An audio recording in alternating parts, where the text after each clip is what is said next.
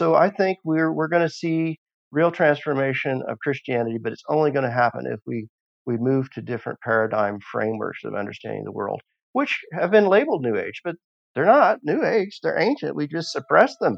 We suppress them with institutional religion.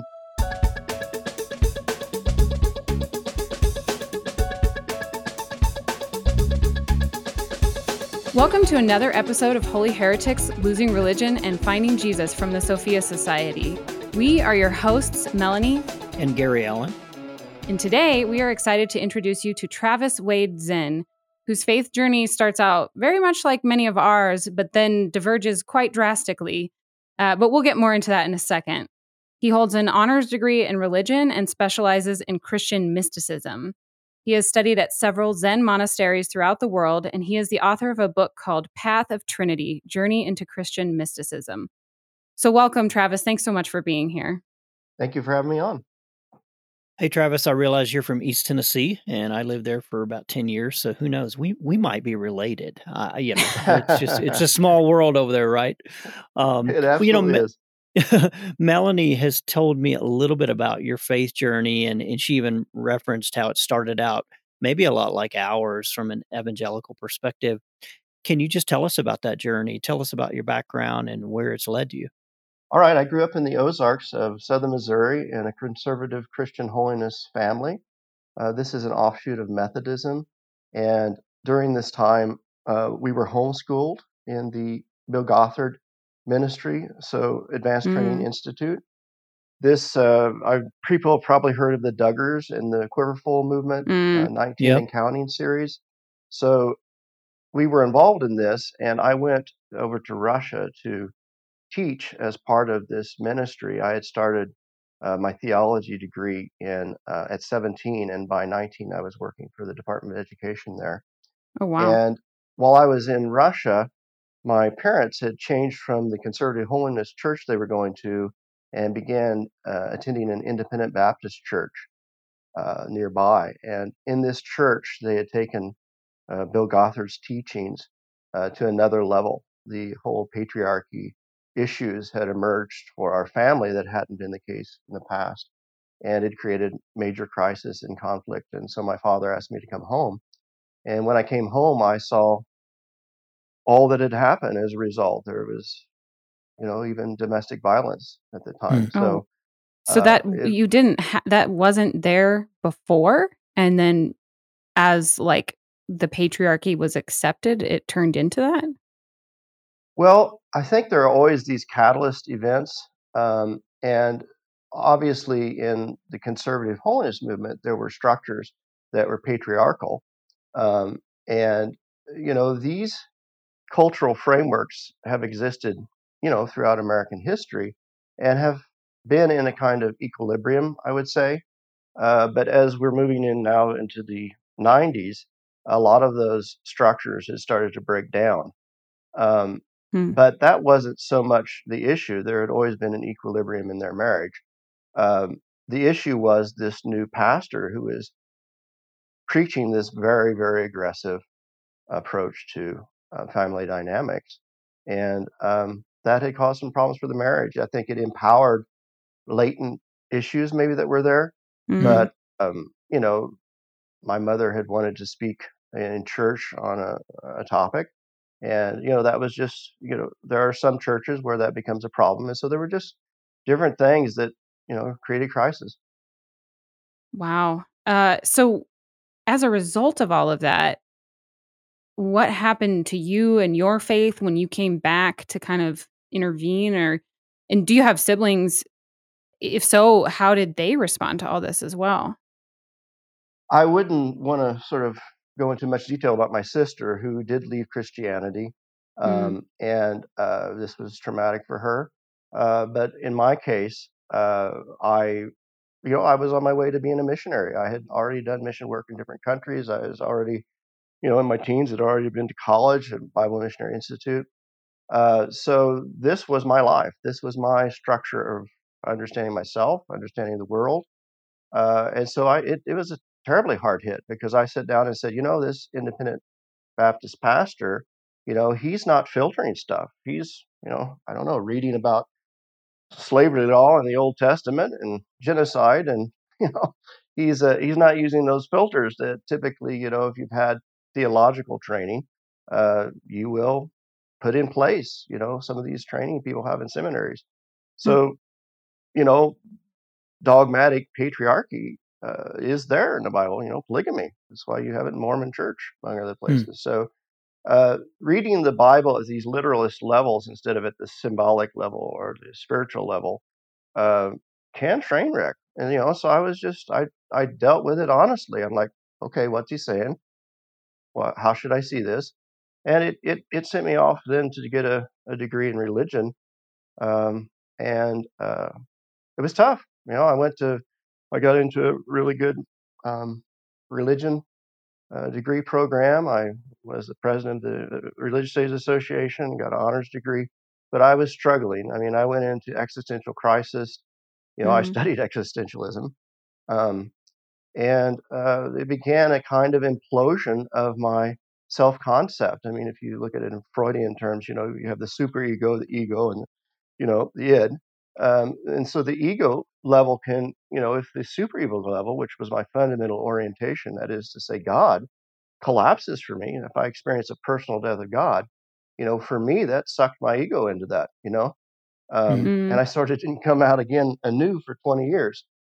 But I went on to study after that to grad school in Amsterdam. I studied religious and cultural theory and was focused on pathologies of religions and cultures. So I wanted to understand how cultures and religions went bad, you know, and I worked on it. But I crashed and burned in grad school. I got involved in drugs and, all of those mental health issues that emerged from that Mm. existential crisis caught up with me. I ended up homeless at one point. Hmm. Wow. I think a lot of us are there on some level when you begin to deconstruct some of the faith traditions that you have been handed.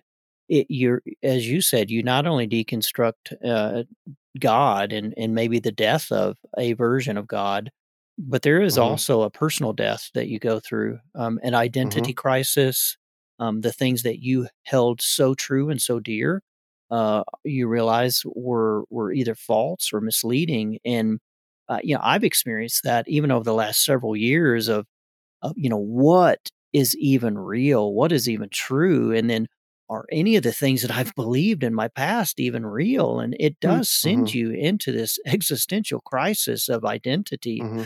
So you went from a very conservative, incredibly legalistic fundamentalist background with the Gothard movement, with a Hmm. version of Southern Baptist, to spending, Hmm. it sounds like, from your book, quite a lot of time in Zen monasteries and Christian Hmm. mysticism. I mean, that's the other extreme. How did you go? How did you get there? That's not one right turn. That's a whole other worldview. Well, so we're talking 20 years lapse between those two events, just to put it in context. So after crashing and burning in grad school in Amsterdam, I ended up doing professional work, and I lived in 5 different world capitals, and in countrysides. So I just completely left academia. I left religion.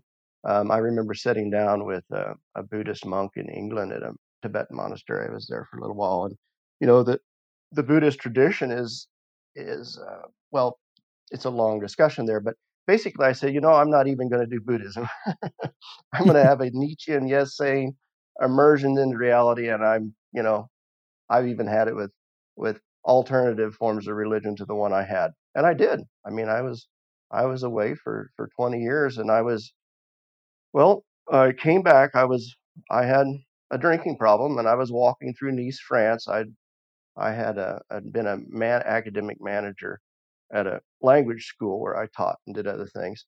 But I was walking down the street and I walked past this Zendo, which is, kind of a meeting place like, martial arts heaven, but, Zen Zendo. And they had meditation. I'm like, I should check that out. So Mm. I'm not quite sober. I walk in there and they're Oh sitting down, gosh. and yeah, they're those Zen people, right? They're sitting there, sitting down, and they see me walk in, and I'm just standing there, and one of the guys gets up and he hands me this Zafu. It's like the thing you sit on, and I probably smell like a brewery, but they set me down, have me sit up straight, and they walk around with these sticks, they'll whack you if you don't sit up straight. So I think I did pretty good. So, and then I started going back, and I started doing these intensive sesshin, which are Zen retreats where you meditate many hours a day, and that was in the Deshimaru tradition, which is Soto Zen, and my teacher was there based in Nice. So that slowly was my entrance into Zen. And then I had an accident when I was in Nice and ended up handicapped. I had spent some time in a hospital, brain injury, Hmm. and I got pretty sick. And so I had to come back to the United States to get support and care. And I went and moved and lived on a Zen monastery in California for 5 months and got well. I got super well. Mm. So, So after that, though, somehow you ended up coming back to Christianity, not the Christianity you were raised in, but a different version of it. So how did that happen? right. So when I was on the monastery, we would meditate up to 7 hours a day, working in silence.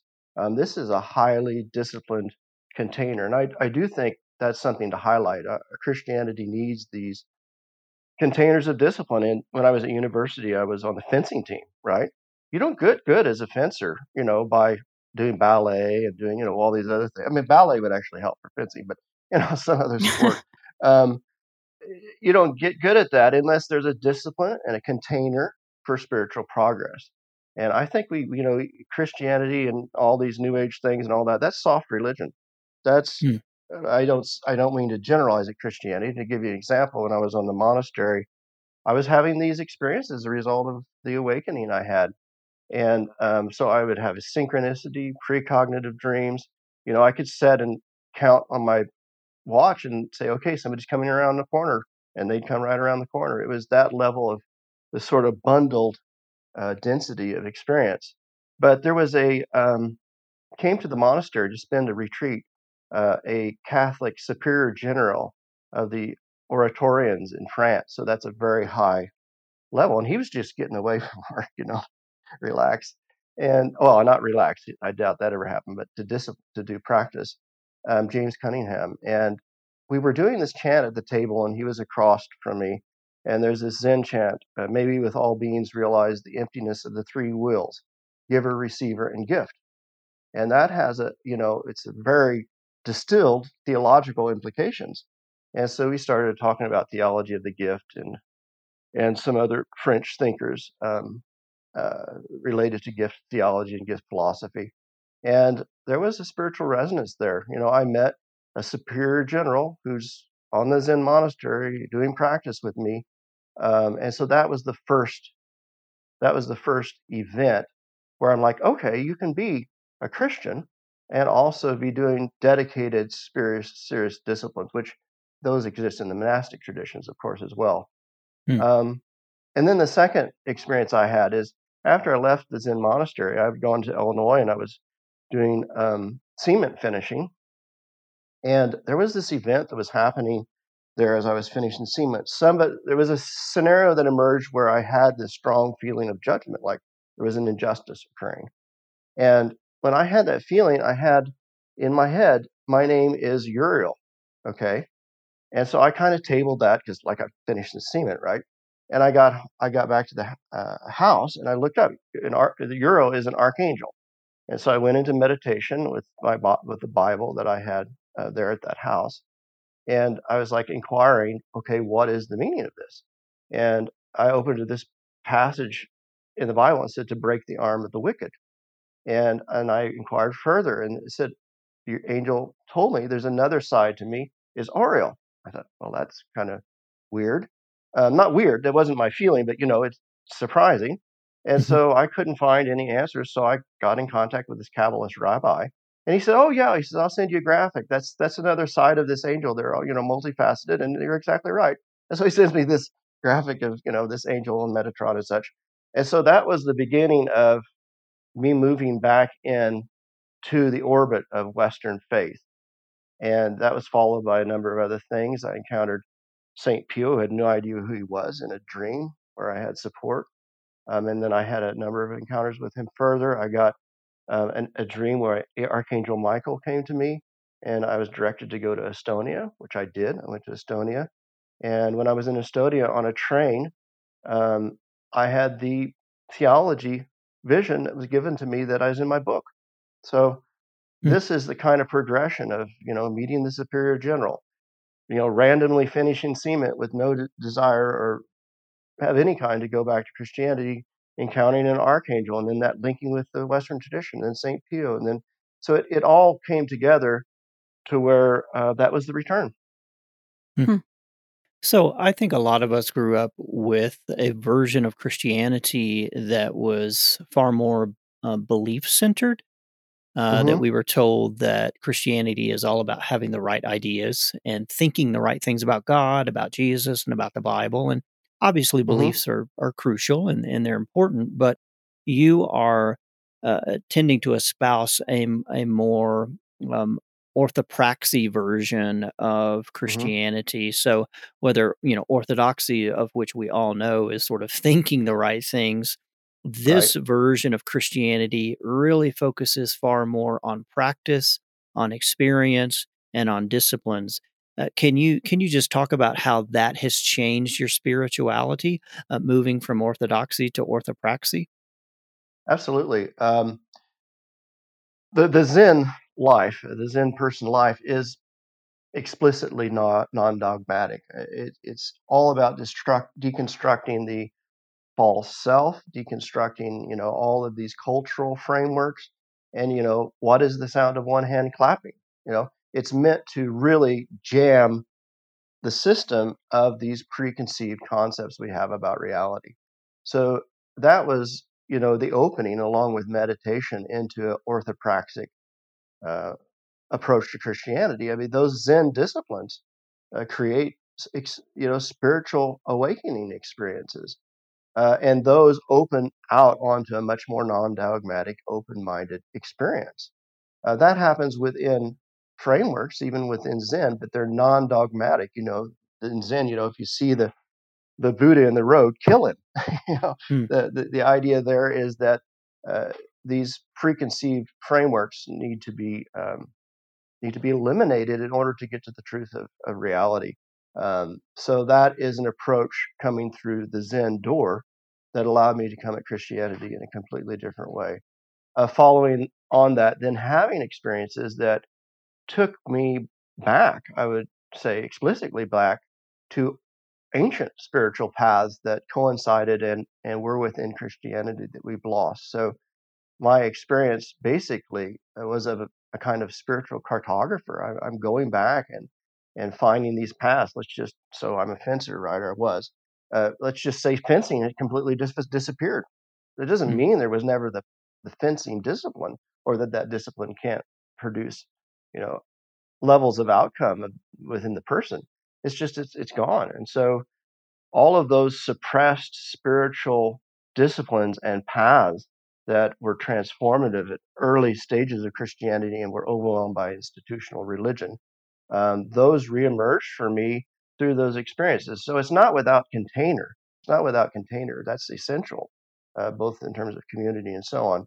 But it is a non-dogmatic, open-minded praxis rather than orthodoxy, and then open to other faiths informing your own practice. We have to have that in our Christianity. If our Christianity doesn't become mystical and embrace the mystical truth, I don't see how it's going to survive in the 21st century. Can mm, you explain what you mean by mystical? Well, there are many mystical traditions, as you know, within the West and within the East, and then also within Christianity. Or they're less known by most evangelicals. The Orthodox tradition has a long-standing mystical faith practice. The idea of experience of theosis um, is essentially union with God in an important way.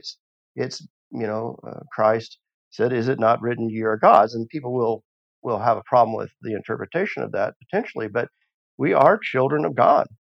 We mm, are children of God, and that is to say, we do have within us the divine spark. We're body, soul, and spirit. So, spirit is that aspect of us that is divine. Let's be frank.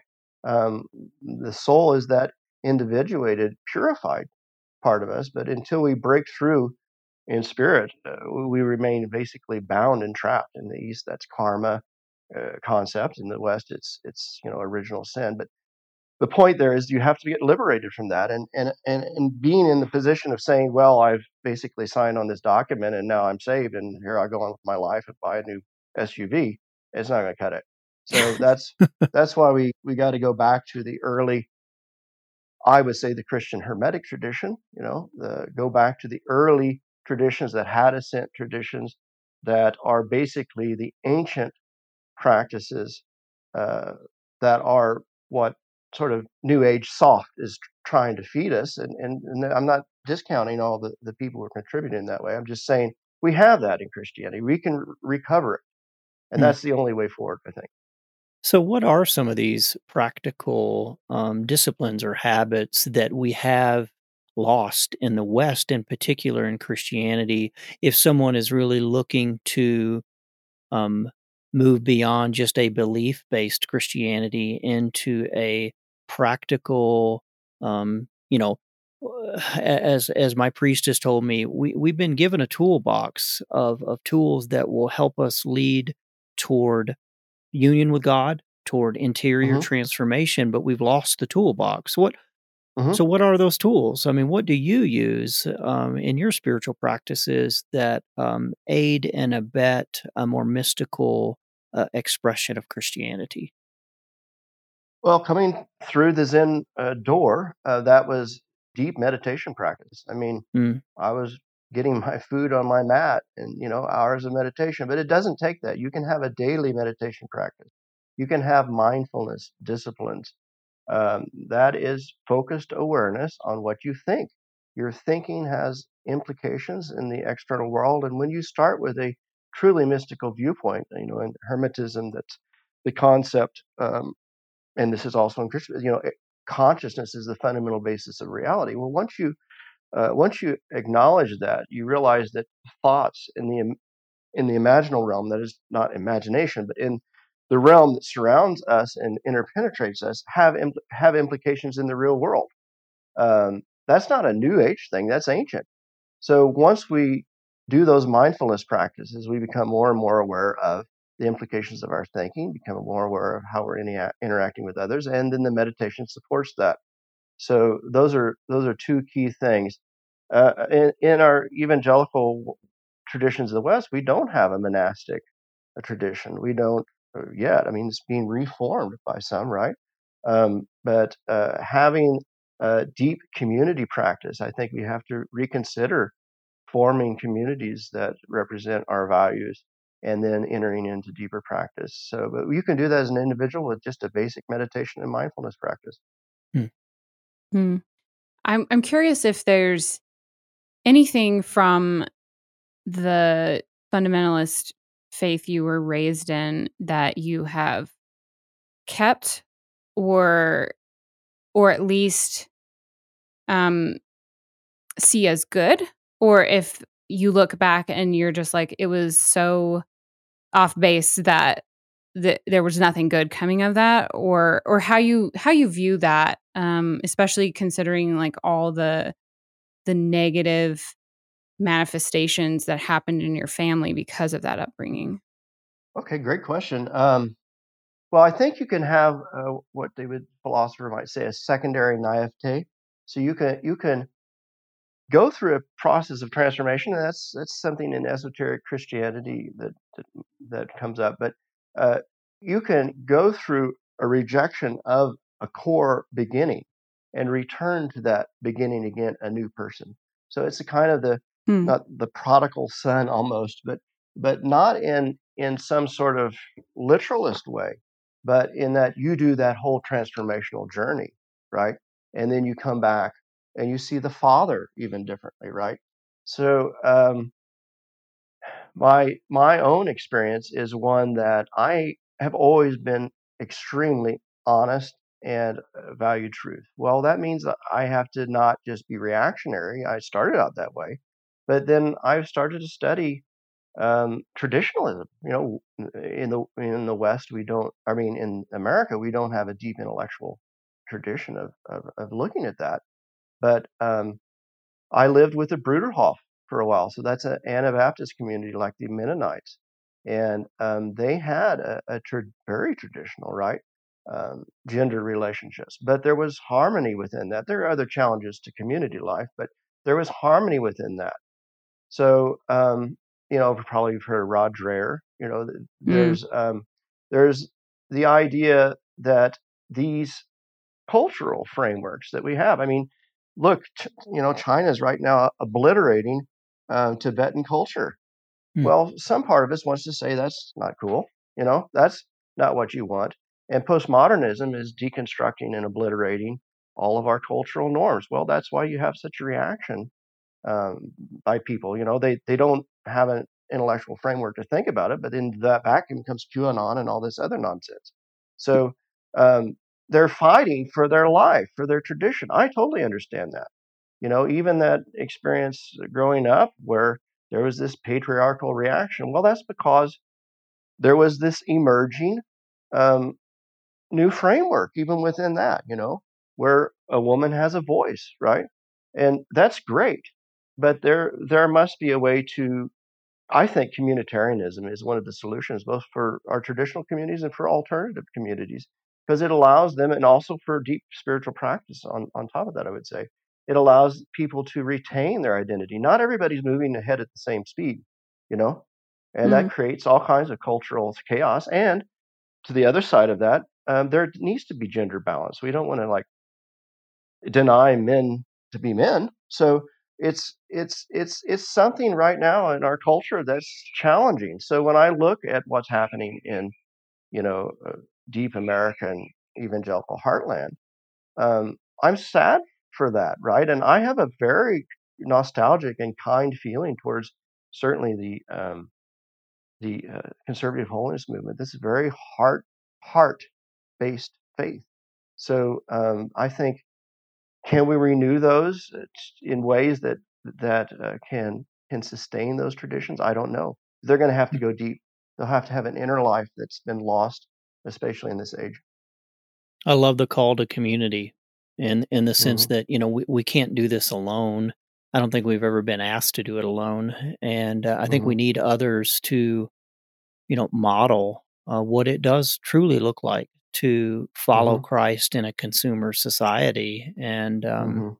to model that whole archetypal journey of death and resurrection and dying to self and self Hmm. emptying. And we can talk about these things, we can think about these things, but Hmm. most of us need a model. Most of us need someone that says, I'm doing this, come with Hmm. me, follow Hmm. me on this pursuit of God. And I think that's a great Hmm. word you just said. Hmm. So, as you know, Travis, our podcast is called Holy Heretics, and we called it that for a number of reasons, not least of which because Melanie and I, have been labeled as heretical for having the courage to ask some pretty tough questions about faith and really pursue Christianity toward the margins, outside of legalism, outside of fundamentalism.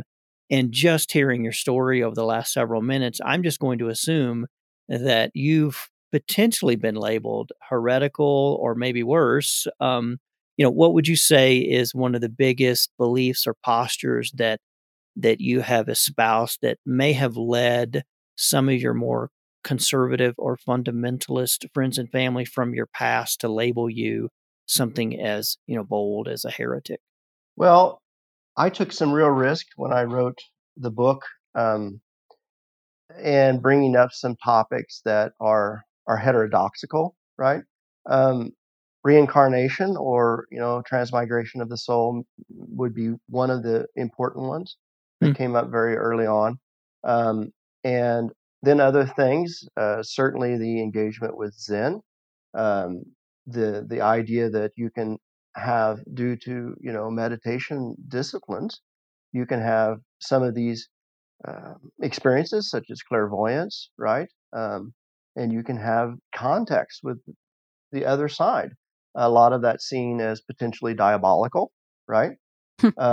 The other concept would be theosis, would be the name in the Eastern traditions. Union with God. So this idea that we have within us this capacity. I think a lot of people don't want to engage with that. They'd much rather be, told what to believe and not be forced to do the hard work, right? If you're automatically saved, pack up your bags and go home. Well, no, you've just begun a journey, and beyond that, you might continue it beyond one lifetime to the next. So that's definitely out there for a lot of people. Early Christian fathers, some of them certainly consider this, and some of them believed it um, according to some of the writings, right? And even Christ, there's ways of interpreting what he said about John the Baptist and himself as involving this belief that was very much a part of Jewish life at the time and continues to be. So uh, this is something that can be scary for people. They want to just believe this very simple concept of heaven, hell, this life, that life, or just pure materialism. Well, once you say no, that's not true, it's beautiful, but we have to take it to another level. That's going to trigger people because they don't want it. They don't want to deal with that. The Hermetic tradition is the other side of it. So, spiritual ascent paths. I mean, my theological position there is a revitalization of cartographies of the soul, and putting disciplines forward. So that stretches people, that stretches institutions, and it potentially compromises institutional religion, very likely, right? Mm. Anna van den Kerkhove is somebody I've been in contact with lately. She's at the Protestant Theological Institute in Paris. She's doing studies of first century's Christian Hermetic tradition overlaps. And we did have some texts come up in the Nag Hammadi text. So who knows? Maybe some shepherd will find a jar that will revolutionize Christianity. I mean, I'm willing to go dig around in Coptic monasteries to see what I can find. Oh, well, you remind me of, you probably know Bernard McGinn, who's a Uh, historian of kind of the ancient Christian mystical practices. And he says it's not enough to have wonderful theories about God. Authentic mm-hmm, mystical encounters are what radically change us. And mm-hmm, you've referenced some of those. And I do think that they are scary if you've never experienced them, or if you've never been introduced to that. It can sound like something that's very foreign to Christianity, or something that we would want to label as New Age and just run away mm-hmm, from. And when you really get to the heart of the matter, this is what Christianity is about. It is a sacred, beautiful, mysterious union with God that mm-hmm. we've been invited into, that we were born into, and that for our own sin or our own rebellion, or whatever word you want to use there, we've run away from God. And I would hope that at the end of the day, what Christianity really offers is a pathway back to a beautiful personal union with God. This journey back to our home, which is in Mm-hmm. God. And why are we so afraid of that? Right. Well, you've said it much more eloquently than I can. I'm just kind of a straight shooter. It's like a Zen. I'm gonna lay it down and then that's it. But that's beautifully stated and true. Yes. Well, we want to ask you the question that we ask everyone because we just think that we all need more hope, and Hmm. we want to focus on that, not just things that we see as wrong or bad, or have a feeling like, oh, this is gross, I don't want this anymore. We also want to focus on where the good is and how we can move forward into a beautiful future. So when you look at the future of faith, what gives you hope? Well, that's a great question. I'm even hopeful about our existing traditions. I think they have the possibility to renew themselves, and by that I mean in evangelical traditions. Um, but I do think this chaos that's happening right now politically is fantastic. Hmm. I Yeah. mean, I had a great 2020, um, only because it creates hope for transformation and renewal. I mean, evangelical Christianity just ran into a massive wall. I mean, they Yeah. Mm, totally, wrecked. So, I mean, if the Republican Party and evangelical Christianity, even survive and stumble away, that's going to be something. But maybe instead, it's transformative, near death experience, so to speak, for for faith tradition, where you really come face to face with true reality. So I'm very hopeful that we can return to, these ancient hermetic truths and practices within the Christian faith. I'm very, very hopeful that we can renew using platforms like the Zen platform. There are many Zen Christian practitioners. Robert Kennedy's Morningstar Zendo, Kevin Hunt's Daystar Zendo. These are both priests, Catholic priests here, even here in America. So, I've started this Zen Christian Network site to get Christians who are willing to do discipline meditation linked up and forming actual groups. And I think you can do that whether evangelical or whatever your discipline is or your faith tradition. So I'm very, very hopeful. I went and worked at the World Community for Christian Meditation location in Bonneau, in France, and these are Episcopal priest was there, Gary. She was right there with me.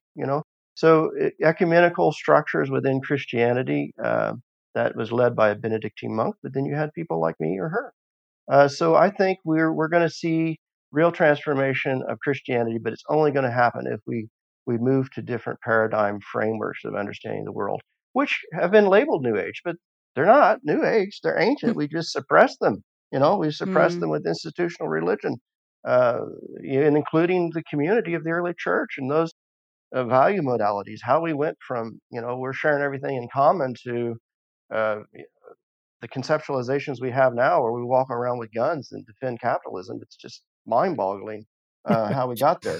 But we're running to the wall. So great. I think it's Yep. fantastic. I'm all for it. Yep. It's, I think we want to be about what's next. And as you said, the religion of the past has mostly died over the last several years. And yeah, it does give a lot of hope. What's coming next and what can we do to help build that?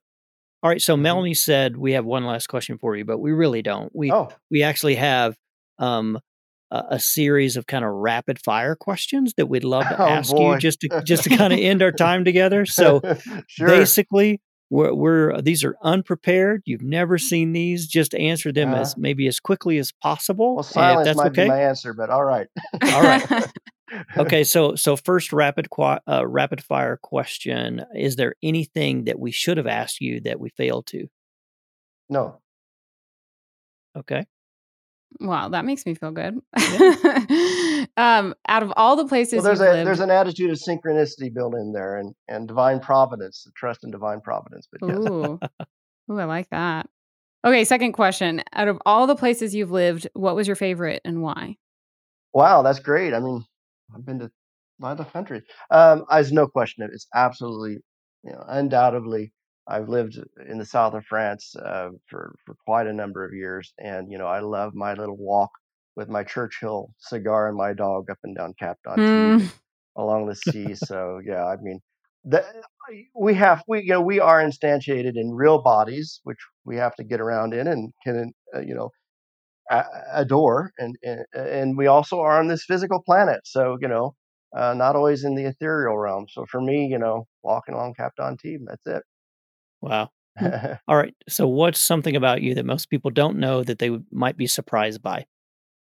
Oh, well, talking about going back and embracing the past, a lot of people didn't know I grew up a hillbilly, and my first job was herding cattle at a stockyard, Wow. which is a sister one to the one featured in the movie Winter's Bone, which is set in the same area. So I denied my cowboy self for quite a while. And in French, when I would get tired, right, speaking French all day long, I get tired. Everybody gets tired. Well, I would start to talk in French, right? But with this Missouri accent, because I'm tired, In English, I have no problem. It never comes up. They said, "Tavis, tu manges tes mots? You're eating your words. What's wrong?" I'm like, "Oh, I know what's wrong." I became a French hillbilly there for a second. That's awesome. Are there French hillbillies? I didn't think that was a thing. Campagnard. Well, they call them that. Yeah, a hillbilly in France. I lived in the French countryside, a few different places, but you go into the tabac and you sit there, and this guy's a hillbilly. He's got, he's clearly, and you start talking about Kant. So it's totally different education system. So their hillbillies can discuss Kant. So it's not quite That's the same funny. thing. All right. Next question is, if you could go back and tell your childhood self one thing, what would you say? Read this book I wrote with you in mind. Mm, I like that. Hmm. Okay, final question. This is for real this time. What's your all-time favorite song? Oh. Oh. Wow. Now, see, you've stumped me. Hmm. It's funny. There's this one, it's really not a very spiritual one. There's this Waylon Jennings song, I've always been crazy, but it's kept me from going insane. Your hillbilly roots are speaking for sure. There you That one. Well, this has been really fun and really interesting, Travis. Thanks so much for joining us. Thank you For very much for anyone having me. and for anyone who's interested, where can they find more info about you or your book or anything else that you're up to? Sure. On Facebook, I have a Path of Trinity page. My book's on Amazon in US and Europe and other places. And I would just also put in a plug for the World Community for Christian Meditation, Father Keating's Contemplative Prayer Outreach. I have a Zen Christian website I'm developing. Might be able to have some help on that somewhere along the way, but that's a project. So those are places you can find me. Awesome. And we'll make sure to get those from you so we can put them in the show notes for anyone who's interested as well. Yep. Hey, Travis, thanks so much for being with us and really sharing your heart and your journey and how you move from fundamentalism into a really more nuanced expression of faith. It's an invitation for all of us to just keep on moving in our spiritual journey. Thank you. And that's it for today. We hope you enjoyed all of Travis's wisdom and experience. We do have one favor to ask of you, though. If you have been enjoying and learning from our content, would you just take a moment to hop on Apple Podcasts and leave us a review? Reviews help us get in front of more people, so we would be extremely grateful for a review or even a rating. As always, for show notes, you can head to holyheretics.org, and you can also find all our social media info there if you're interested in following us.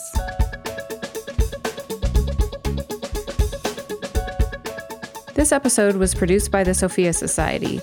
Music is by Faith in Foxholes, and sound engineering is by Joshua Mudge.